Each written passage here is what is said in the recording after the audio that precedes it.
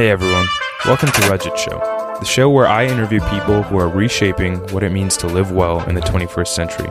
We talk the creator economy, learning and building in public, and how we can hack our way out of our most pressing issues. Enjoy.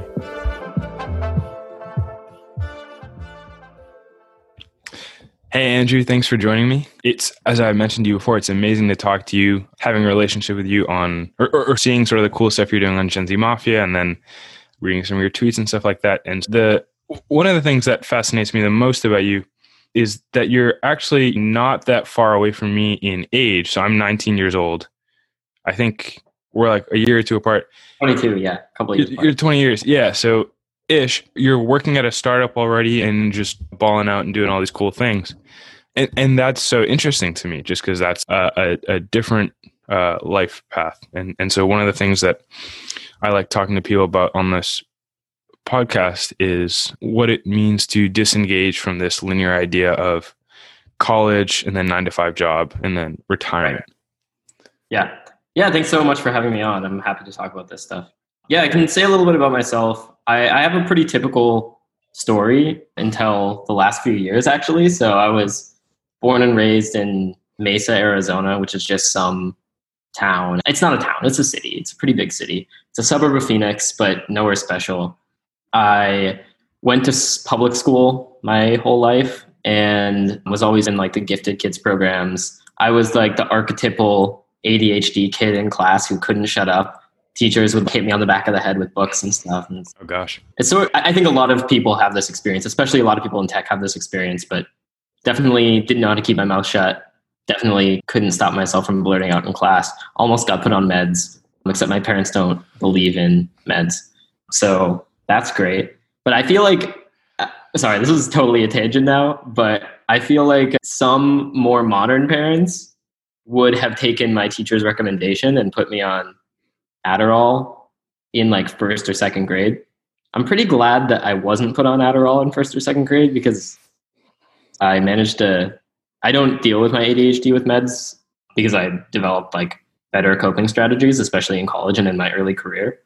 But anyway, sorry, that's a tangent. But okay, the point being that this is a pretty typical student archetype. I went to high school in downtown Mesa, where it was a primarily free and reduced lunch program, so pretty impoverished area of the city. I was in the minority as a white student.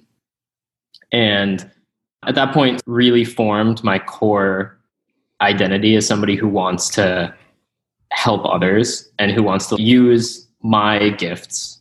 I'm particularly good at engineering. I'm good at mathematics. I'm good at science and technology, or at least that's what I thought when I was in high school. And it's primarily my hypothesis still to this day, but we'll see. I formed this hypothesis this identity is I'm somebody who can use my talents as a builder in order to make systems that bring people out of these like particularly heartbreaking circumstances.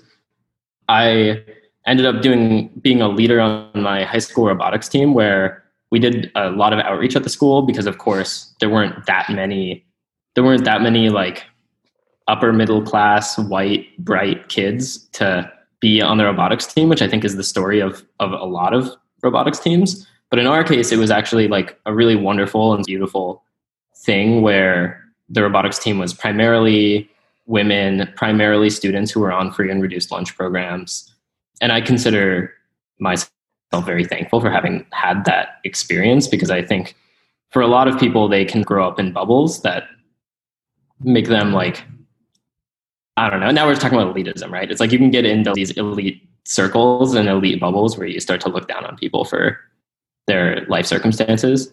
And one of the things I obviously learned at a very young age was that like people's life circumstances are not very much a determinant of their like capability to be engineers or whatever. Mm-hmm. Anyway, so I graduated from high school and I was awarded this Arizona scholarship called the Flynn Scholarship, which essentially paid for me to go to college, but I had to stay in state. The scholarship's sort of commitment is that they are committed to a better Arizona.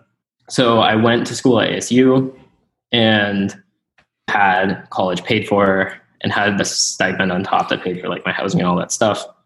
And after a couple of years, I decided now's the time to start getting some jobs. And I got an embedded systems internship. And then after the embedded systems internship, my friend or my acquaintance, I guess, Ryan Johnson, who's the CEO of Cul-de-sac, posted that he's starting a new thing and he is interested in hiring some interns. So I reached out, and I don't know, Ryan works in a very curious and quick paced way. So somehow within a week and a half, I was flying out to San Francisco and interning at Cul-de-sac, where I started work as a professional software engineer. And then I guess the rest is history. I dropped out of college shortly after I was given a full-time offer. And that's what I've been doing for the last 2.5 years, building the future car-free cities of America and all the software that is needed to support them. Yeah, you mentioned this sort of software engineer archetype. When I asked you the question, I wasn't actually expecting you to go that far back, but it was just funny for me because I think it definitely is a very similar story where people are particularly effusive at that age. And one of the things I'm most interested in, as I told you, is this idea of identity, of course. And so you talked about how you form this identity. This is what I do. I use technology to help people. And maybe that's not quite as nuanced as you put it, but I use technology to help people. And so when would you say you developed that idea? And how much does it factor into the work you do and the decisions you make around how to structure your career and things like that? Right. Yeah, it's hard to pinpoint exactly when I fully decided that I use technology to help people, as you put it. I remember that I wanted to be a lawyer when I first went to high school because I was really good at arguing, which seems to be like, it's like simultaneously the most naive and maybe like the funniest reason to choose a career of all time is I'm good at arguing, therefore I should argue for a living. Mm-hmm. But I think somewhere around my sophomore year in high school, I started getting really into engineering because of robotics. And there was something about that ethos of we're all coming together and we're all building something together. We're a team, and our goal is not just to win, but our goal is to grow, and to not just to grow like as a team, increase our membership, but like to grow individually. And there was something about that was just so positive sum to me. And since then, I've really been obsessed with anything that allows you to grow the pie, so to speak. I myself have some amount of creativity or even wealth or whatever. I have some amount of like value capable, but like when I get together with somebody else and we start to collaborate, it's not just two people's worth of value. We don't just add that up. There's like some multiplicative effect where like the relationship between us ends up producing even more than either of us could produce on our own. And I think that sort of formative experience with building a robotics team led me to believe that like building things together with other people is probably the best way to change the world. Wow. Okay. Because you, and even in your, I think it's your Twitter bio, right? It mentions this phrase that you just mentioned, positive sum. And so when I think of positive sum, I think of markets. The way that you enrich yourself is by creating value for other people. And it's this particularly weird thing in technology. I don't know if you've noticed this, but people seem to take a particular satisfaction of understanding a concept and then their peers not understanding a concept. There's this weird sort of arrogance in CS, and maybe I know you were also in computer engineering. I don't know if you want to comment on that idea of just being in college and learning does not seem positive some at times. But I love this idea of the idea of positive sum actually involves other people. Of course, this pretty trite phrase being more than the sum of their parts, but it's absolutely true. Like when you build a real relationship with somebody, you have built something. And so there's you and there's them and there's your relationship. And the relationship is extra. And of course, it takes some amount of effort to maintain that relationship too. And it's very nuanced. But yeah, I don't know exactly what feels off about education the way you were mentioning it, but I feel like I've noticed the same thing. I have this article that I wrote on my blog actually about, it's like on winners and losers, and it's about the education system and how it's a zero-sum game. Essentially, there's like a limited number of spots at the top, and we're all competing to be considered the best at a particular track. So you could think of it as everybody's put on a track and we're running like a marathon or something, and whoever finishes the marathon first is the winner. But in reality, like all it's testing is your ability to run that specific path that was set out in front of you. When if we had gone off the beaten path, then maybe we could all be winners. Right. In the end. And I think that can be like maybe the most frustrating part of education, is that like it puts you into this mindset where if I know something that you don't know, I have an advantage over you. And I want to maintain that advantage. Whereas instead, what we could do is I could say, I have a combination of skills that, even though I could teach you everything I know, enables me to be like extra specialized or something. And I think in the real world, you see that is much more common than in academia, where there isn't as much nuance to the skill sets that we acquire. Yeah. And if you're the person that's then going on, obviously there's 2 points there, right? If you have a certain skill set and then you assume that someone else is an expert at something else, then again, it goes back to this idea of creating a relationship that's more than just the two people involved. But also, if you're the person who's sharing your knowledge, then people might have the opposite reaction and just go, okay, here's someone that knows what they're doing. And that might elevate you even further. And yeah, I'm wondering, so I started thinking about positive sum thinking, when I started looking at some of your stuff, but also reading some stuff Eric Torenberg's written. Yeah, he likes to talk about this a lot. It's one of the things I appreciate about what he puts out into the world. Yeah. Okay. Yeah. And this current moment is particularly dystopian.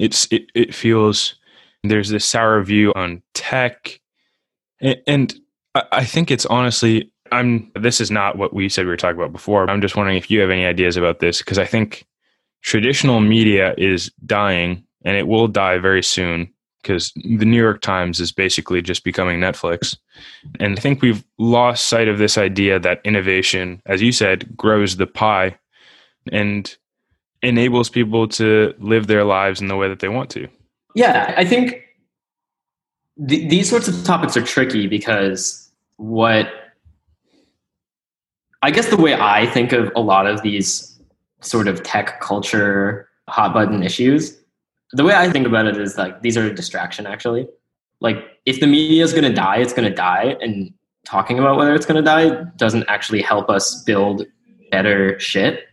It doesn't help us bring people out of poverty. It doesn't help us it doesn't even help us like build cool toys, if that's your goal with technological innovation as well. Like all it does is add this like negativity to the world for the purpose of saying, oh, I was right. Like I'm a good predictor of the future. And so the way I see it is media has a right to exist.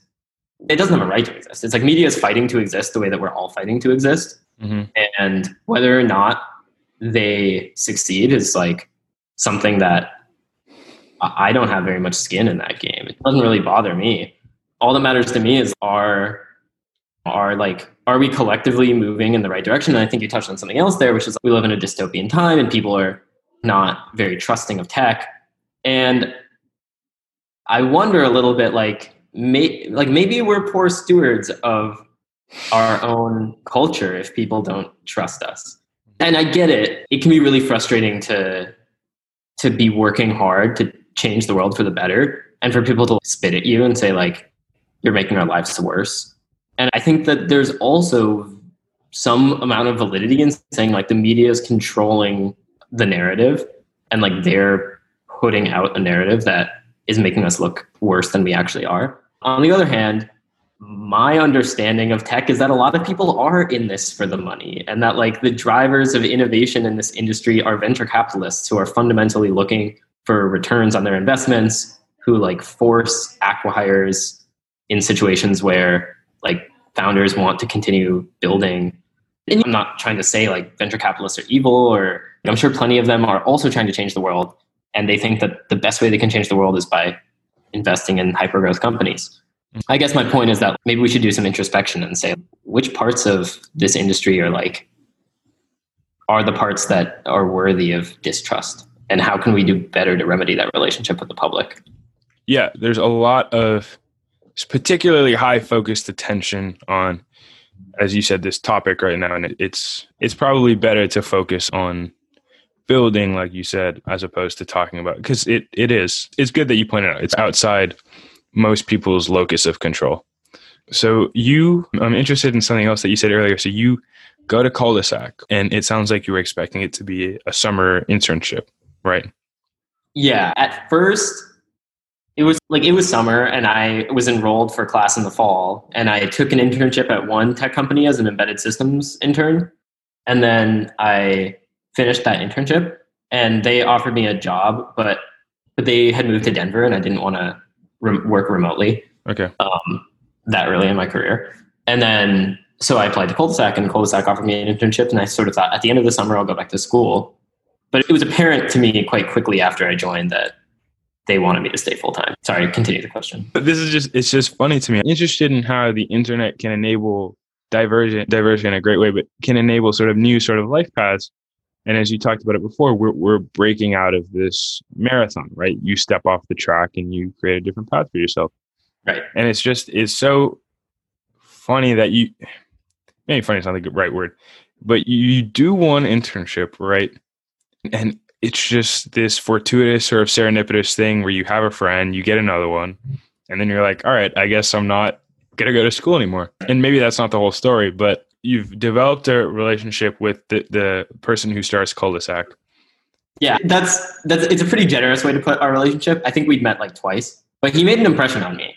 I don't think I made an impression on him particularly, but essentially he's an alumni of the scholarship program that I was talking about. It's called the Flynn Scholarship. And so we'd met at like a Flynn Scholars event, and I'd gotten to chatting with him. And I think to him, and this was a year before. So this was in my freshman year at college. Mm-hmm. I think to him, I was probably just another freshman, and we were having an interesting conversation. But to me, he came across as like remarkably competent, and he had particularly good career advice. And career advice is surprisingly hard to come by in college. This is one of the things that actually blew my mind as a college student, was that like, no matter how many people you asked, like not only would you get different advice from each person, but none of the advice seemed like concrete or actionable. It was just like, it generally very ambiguous and generally also not very impassioned. But Ryan gave like very concrete, actionable advice, and he seemed very sure of that advice. So I remember thinking, this guy's really interesting. If I get a chance to work with him someday, I should do that. And then it just so happened that maybe that wish like manifested. I don't know. I'm not spiritual like that, but right, that's what maybe my parents would say. You asked the universe and it happened. And I think it probably gets back to what you were saying earlier, is that if you listen to what the majority of people say, there's this other point you made about most career advice being pretty ambiguous. But if you listen to what the majority of people say, then you still end up on the same path other people are going on, which doesn't enable you to play this positive sum game. Or maybe it does, but just not in the way that you probably want to. Or much later than you wanted to. Exactly. I think traditional advice is like, wait, be patient, wait your turn, it'll work out. Like that seems to be a pretty typical motif in advice. And I think that's just bad advice for most people. Yeah. One of the people I talked to was Wade Fletcher. And so he's starting this thing called Undercover VC, which is going to try to connect students at schools that don't typically see themselves as VCs with VC funding. But the reason that whole project came about is because he did one full stack internship, and he was just having a conversation with his boss at the end. And the guy asked, "What are you interested in?" And he said, "I might get into," so he's like a finance NCS major. So he was like, "Oh, I might do investment banking for a little while, or try to, do something else. And then I'll eventually get into VC, which is what I really want to do." And his manager was just like, "No, get into VC right now."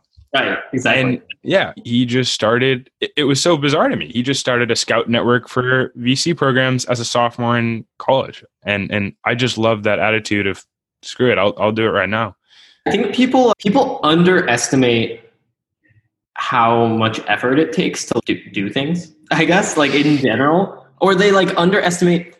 That's not quite the right way to put it. I think they underestimate how much permission they need to do things. It's like nobody's out here checking your permissions at the door. It's like either you're doing it or you're not doing it. And I think what a lot of people in college think is like, oh, I only have permission to like lead college clubs or to organize parties or to organize reading groups or something like that. But it's like, first of all, organizing parties that's a job. You're not getting paid for it in college, but like a lot of people do get paid for it, and it's not easy. And like you're just doing it. And that's the same way that people build companies. Like it's not easy to lead a successful robotics team in college at all. It's very difficult. And if you are actually successful, if you're one of those teams that's like consistently shipping and like building shit month after month or year after year, that's not easy, and people get paid to do that. And I think that people in their little box of like college clubs or whatever, they feel a lot of agency. But then when they think about the broader market, they don't feel that same agency, but it's really just the same thing. Yeah, I think it's no accident that Sudarshan was a party promoter at Clemson, and he made a lot of money doing it. And another story from that is, I'll just keep giving you stories from other conversations I've had, but I talked to someone who studied the creator economy for a while, and he describes it as the post-permission world, which I thought was a phrase that you would probably appreciate. Right, I like that. And he told me, he was like, I was 19, and he noticed he wanted to create a decentralized platform for musicians like 10 years ago. He wanted to let musicians take control of their art, and because distribution could, even 10 years ago, scale infinitely. You could put it on SoundCloud, you could put it anywhere. And so he was just writing about these trends he saw when he was my age. He was 19 years old. And one morning he's shirtless, like playing Xbox, like eating like an old slice of pizza. And the head of Universal Europe calls him, and he almost drops the phone. And it just shows how much credibility he built just by talking about what he was seeing. And it made him, and then he literally created a decentralized platform for artists to sell their music in Europe. And he was 19. It definitely, I think post-permission world is a great way to put it. I think that's right. It's like once you lose that sort of mentality that you need your parents' permission, or you need your university's permission, or you need your boss's permission or whatever, you start to like really feel like an agency that allows you to, just build things. Mm-hmm.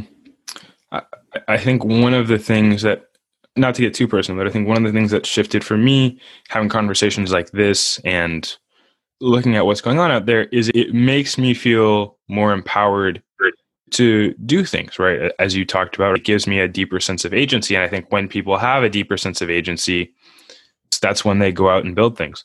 And it sounds like you felt that too, because it's for a traditional student. I want to be careful with the language I use, but I think for most people who are getting any sort of summer internship and then transition almost immediately to a job and leave school, I think you need to have an enormous amount of confidence in yourself, right?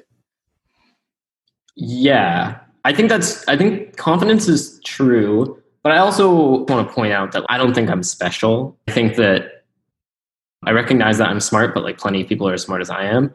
And I think that having a level of confidence that you can succeed when you're given an opportunity to succeed is the baseline.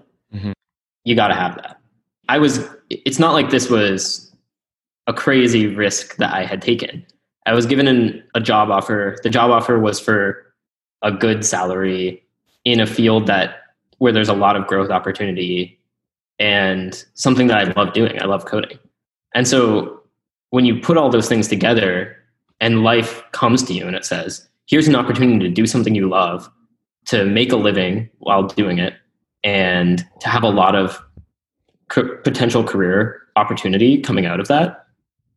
I really think like you don't have to be a particularly risky person in order to take that. You just have to be confident enough to just to know that you're capable, because school is actually riskier in my opinion. Like if I had stuck it out another 2 years at university and then hoped to get a job as good as the one I can get now after 2 years of industry experience, that isn't guaranteed to pay off either. And I think it's just as risky. It's just that you have to be confident enough not to take the default action, which is to do nothing.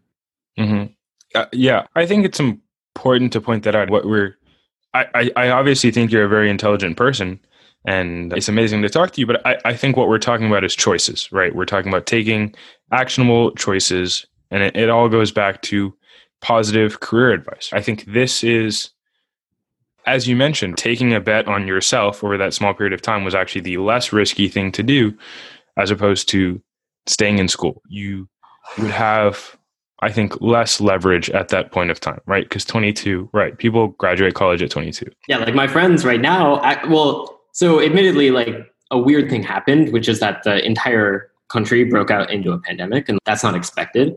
But like my friends graduated in May. I mean, they graduated into the COVID pandemic, and they were having a hard time finding jobs. And they were having a hard time finding jobs even before COVID broke out. So I guess to those listening to the podcast that are in college, I would strongly consider the idea that like college is not a guarantee. And so if you do have a guarantee, like I had, then that's great. Believe in yourself. Mm-hmm. Yeah. I just told you no one listens to the podcast. I'll cut that moment out and send it to people so that they can have that advice. People will listen to the podcast in the future, Reggie. You have to believe in yourself. I know. No, yeah. I literally start every one of these. I'm like, yeah, no one listens to this, but I'm going to talk to you and we'll put it on the internet.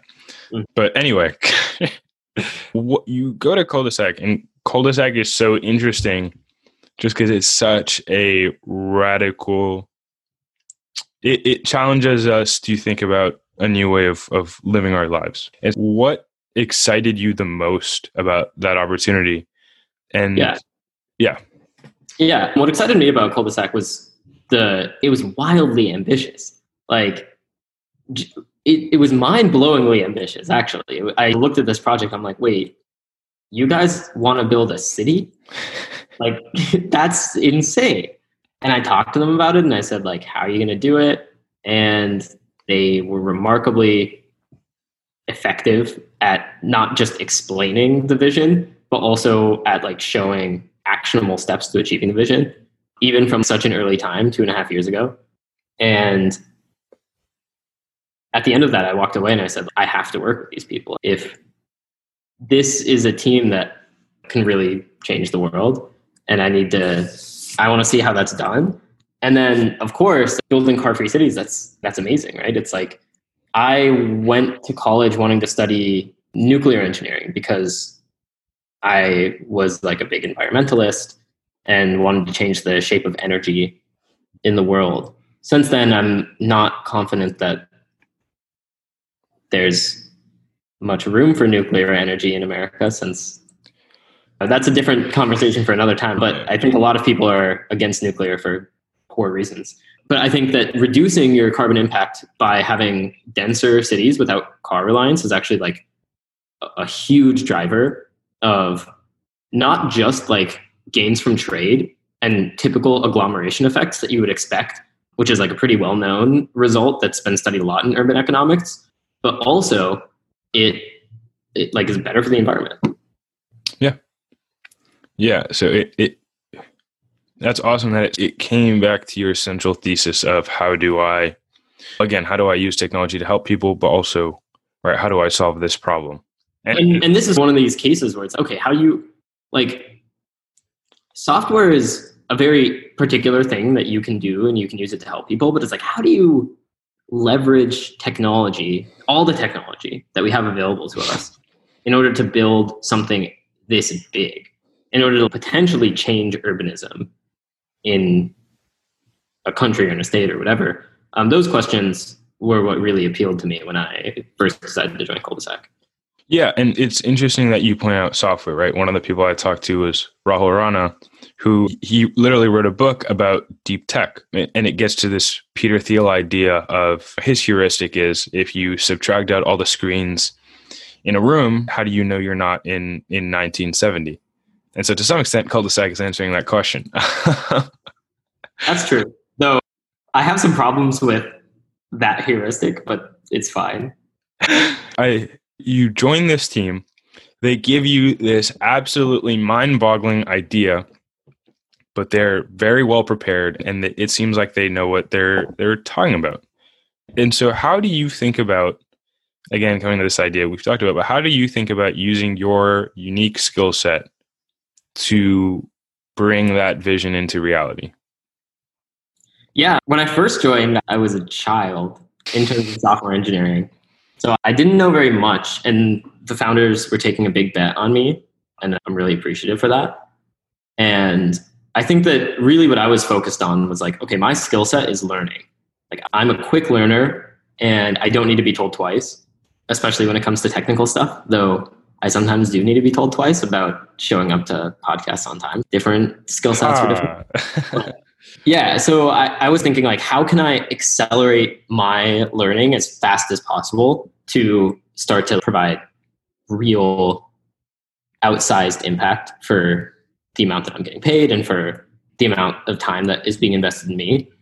Mm-hmm. So I immediately just started like jamming on tutorials. And I think one of the things that I believe about learning software engineering is that if you can immerse yourself in software, then you're going to have a much easier time getting up to speed. Like the difference between somebody who spends like 5 hours a day devoted to learning compared to 1 hour a day devoted to learning is not 5x. It's like maybe 20 or 30 or 50x. It's like a truly insane exponential rate of growth. And at some point you hit limits where like you can't push your brain that hard. But until you hit that limit, just keep pushing, because in the early stages, the gains that you're getting are insane. So what I would do is I would be going through like Django tutorials, learning like high productivity web framework in Python. And then I go through a Rails tutorial and learn a high productivity web framework in Ruby. At the same time, I'd be doing React classes on Udemy, and I'd be doing a little bit of React Native, though I'd push that off till later because it was slightly too much to be doing at once. And when I'd go to the bathroom, I'd have a free code camp on my phone, and I'd be like learning JavaScript syntax because I'd never done JavaScript before, actually. I was mainly a Python developer and C. I was actually mainly a C developer. C was my best language because I had done embedded systems, and I was an electrical engineer. But I learned Python, of course, quite quickly. And so I was learning at multiple different levels. And I think that's really important. I think what happens to a lot of developers is they think I'm going to be coding in React, so I should learn React. Yeah. But it's like, if you can learn React and JavaScript, because obviously React is in JavaScript, right? But it's actually not quite the same, because if you're learning JavaScript in the context of React, you aren't learning all of JavaScript. And so if you do both at the same time, you start to be able to parse out in your mind, oh, this abstraction that I'm using, this is a React abstraction. React has provided this to me as a helper for this web application. And this function right here, this is a JavaScript abstraction. I don't need React for this. I could do this in any JavaScript framework. And that's obvious to an experienced software engineer, but to somebody who's just learning, it's actually really difficult to parse out like which parts of this are React and which parts of this are just vanilla JavaScript, and what's the benefit of React. And so when you watch YouTube videos and read books and go through tutorials and do the free code camp on your phone, and you're just doing it all, and you really embed yourself, like in your free time, you're reading like coding books, and on the clock, you're reading coding books.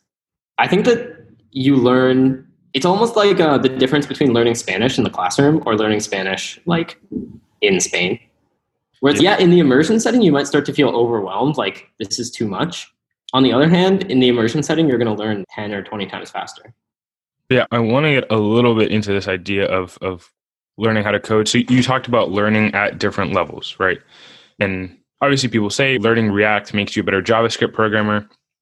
I haven't heard as many people say, but it's definitely correct. Learning JavaScript definitely makes you a better React programmer just because it's probably so obvious, myself included. And I can name a bunch of other people. Definitely think about approaching the hottest framework out there, right? React probably, in all fairness, won the framework wars, although Svelte's different. But Svelte is not the number 2 to React, for what it's worth. There's no way, right? It's not, right? Vue has some interesting stuff going on. But just thinking about it, right? React State, Vue Data, and I think Angular sort of... I agree that React won the... died along there. But anyway, I just think Svelte is cool. But anyway, I think that, to, I guess, indict myself a little bit, it's definitely easy to plunge into, okay, this is the hottest framework. This is what will get me a job. This is what I should study. And I think what you're talking about was being more of a generalist in learning how software concepts could be applied across languages, which is what helped you do more damage. Right. It's like across languages and across frameworks.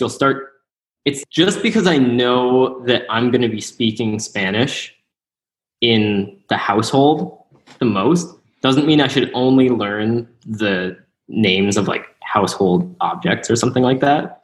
Even though that's like passable.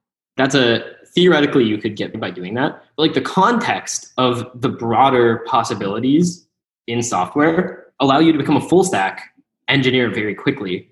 And when you're full stack like that, you start to, anytime that a problem comes up, you start to think of 2 or 3 ways of solving the problem.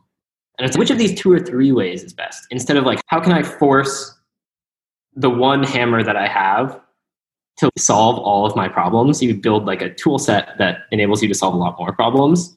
And that's like a utilitarian way to look at it. It's, I learned multiple languages and I learned multiple frameworks because they're each a different tool and you use them for a different job. And that part's definitely true. But I also think there's like an agglomeration effect, so to speak, or like gains from trade, so to speak, which is weird because it's just learning. But it's like if you approach these software problems from many different angles at the same time while learning, you actually learn in each of them faster, in my opinion. At least that's my experience. And so you're at Cul-de-sac while this period of rapid, just immersive learning is going on? Okay. Yeah. And I guess this is me just trying to get advice for myself, but were you thinking about when you were doing that? There's obviously a phrase familiar to a lot of people that try to learn how to code, which is called tutorial hell, which is where you're just constantly doing tutorials without building anything. So I'm interested in how you thought, or whether you thought about little small time box projects, or how did you not convince yourself, but how did you measurably see that you were getting better and getting more knowledgeable about these sorts of things? So in the early days, it's pretty easy to know that you're getting better. First of all, I would recommend, like, one way to get out of tutorial hell that's not a too hard way to get out of tutorial hell is just, I don't know, like the project. But so I think for Cul-de-sac, that was somewhat easy. It's okay, we need a web server. I'm going to build a web server. And then you still do all the tutorials. You just also have your same project. And so if you have this one project that you keep coming back to and you keep like improving it with better and better abstractions, and I don't necessarily mean improving it by like rewriting all your code. We don't want to get into refactor hell either.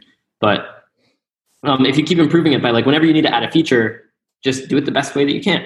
I think that you can actually pretty easily compare your progress because you have this like reference point. I was working on this project last month and it took me like a week to build out this like full service layer, which included like a data model and API access. And I did it in 2 hours this time. So I'm just getting a lot better. I think that I would recommend sticking to one project for quite a while, I guess, as the best way to measure progress over time. Yeah. Yeah. Paul Graham has some advice on his website too, which is just, if you want to learn how to code, just go to a startup and just try to absorb as much stuff as you can.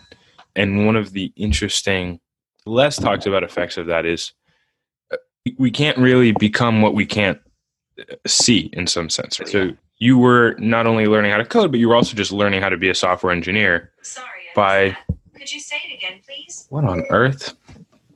Sorry about that. I guess I'll edit that out later. But you were learning how to be a software engineer from people who obviously were very competent software engineers. Yeah, actually, it's a sort of unique story at Cul-de-sac because the founders of the company aren't technical. So I was the only software engineer. Right. Yeah. Yeah. I guess it gets to this idea of what Cul-de-sac does goes way beyond the typical software company. In fact, it's in my opinion, comparative advantage. But that maybe that's a longer conversation. Is quite nuanced.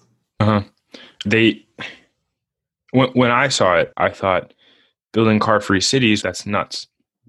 Then I read that Cul-de-sacs acquired a plot of land in Temple, Arizona. I'm like, okay, cool.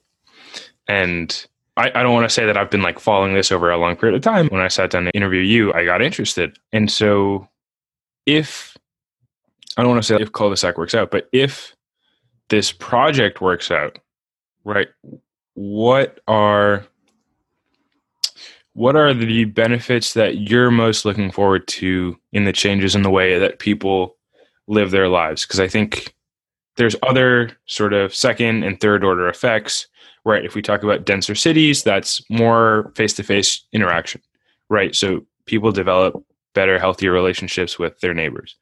But there's all sorts of interesting considerations going on there. What do you do if a natural disaster strikes, right? How do you evacuate people? It's not that I'm necessarily asking you all those questions. What sort of, I don't know, what aspect of all that do you think about the most, maybe? Yeah, obviously I don't speak on behalf of Cul-de-sac or anything like that when I talk about what I'm most excited about for the project. But personally, in the days where I get to live in Cul-de-sac 1, which I'm really excited about, I think what I'm looking forward to most is like the intentionality of the space.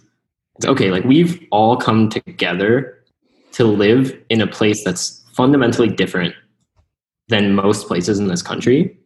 And therefore we have some sense of shared kinship.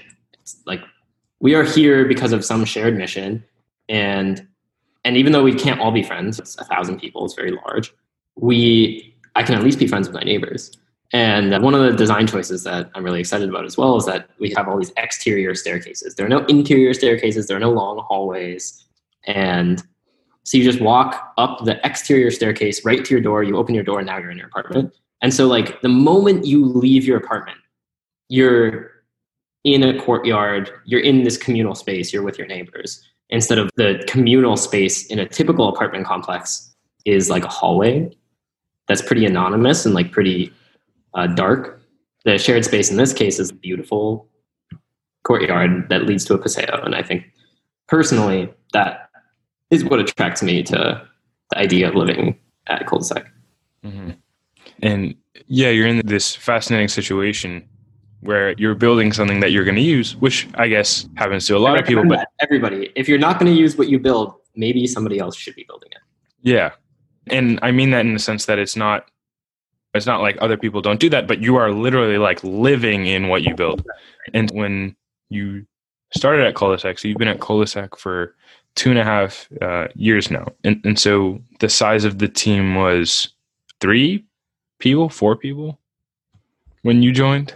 4 people. 4 people. And now I'm sure it's much bigger than that. And what excites you the most? I'm just trying to ask a question that you can answer, but what excites you the most about the direction of Cul-de-sac's progress?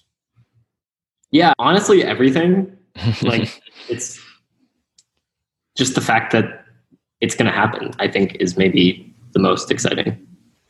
Right, yeah. People like, come to you with this moonshot idea, and okay, yeah. It's like the team growing is exciting, and the engineering team growing is exciting, and my skill set growing is exciting, and it's all exciting. I think what's most exciting is that one day I'll be able to live in it, like it's actually going to happen, and that's I can't wait. Very exciting time. Right. Yeah, I'm excited for you. Yeah, dude. If you want to join, then join the waitlist. Yeah. So to take a small tangent, Arizona is just an amazing place. But I love Arizona. I'm a stan, honestly, huge stan for Arizona. Highly recommend. If you are sick of San Francisco, go to Tempe. It's a great place to be, too, for what it's worth. I feel like a lot of people have been hating on San Francisco lately. I don't want to shit on San Francisco, but. Right. Yeah. Particularly on Twitter, it's like people are going to Austin and Miami, and I honestly just don't see that happening. So I see Austin happening, but only a little bit. I think I totally agree with your take that I don't see this happening. Like these cities, I've spent some time in Austin. Mm-hmm. So are you telling me that all the young tech people all of a sudden are just going to buy cars and buy houses in the suburbs and then drive 20 minutes to see their friends? Mm-hmm. Because I don't buy that. Like, I don't think that's what the young, cool people are going to be doing. The young, cool people are still not going to have cars, and they're still going to live in like dense metropolitan areas, and they're still going to want to take an Uber to their friend's house, which is only like 5 minutes away. Any place that's been an attractor function for people who broadly want to change the world, are excited about the potential of technology. Even just through Gen Z Mafia, we see so many young people flocking to SF all the time. It's hard to imagine that something will shift so quickly. Right.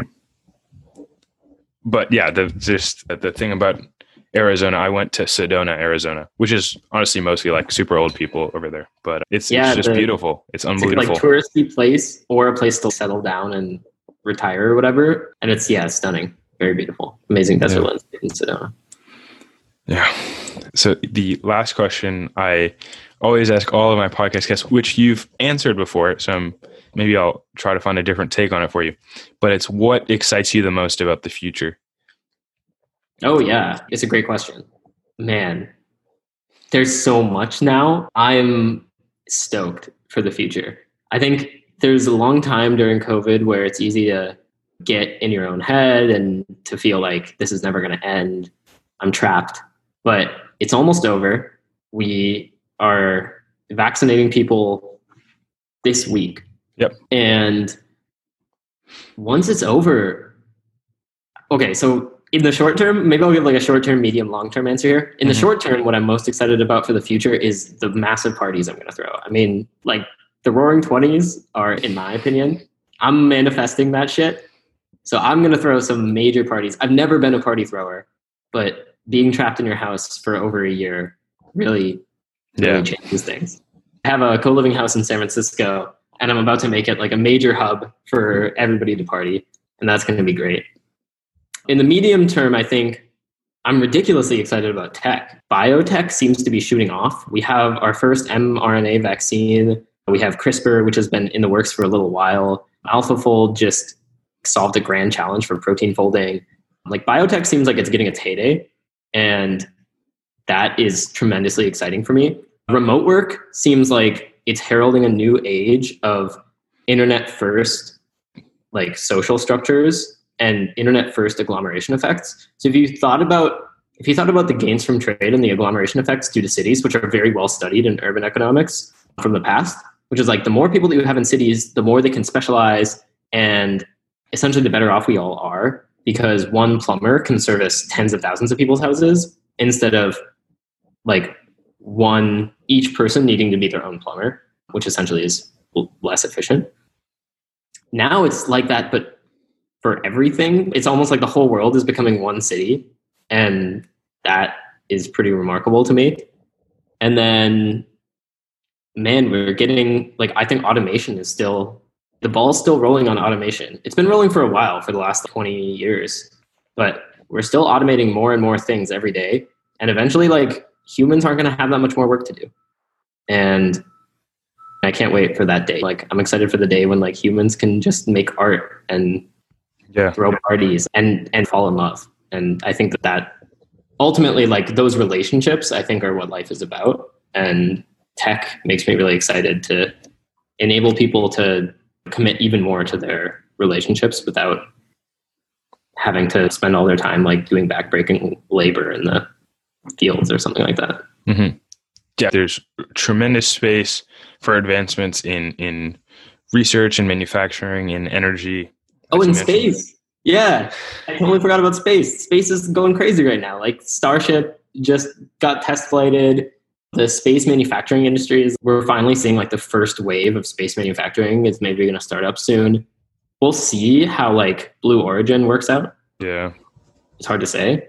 And the other thing that I just read about was China's fusion reactor is like entering a new stage of testing. So they're looking to double the highest temperature that they've ever recorded. And their previous highest temperature was like 180 million degrees or something. So they're going to get up to 360 million degrees. Yeah. And they're approaching the point where fusion would be net positive energy output. Yeah.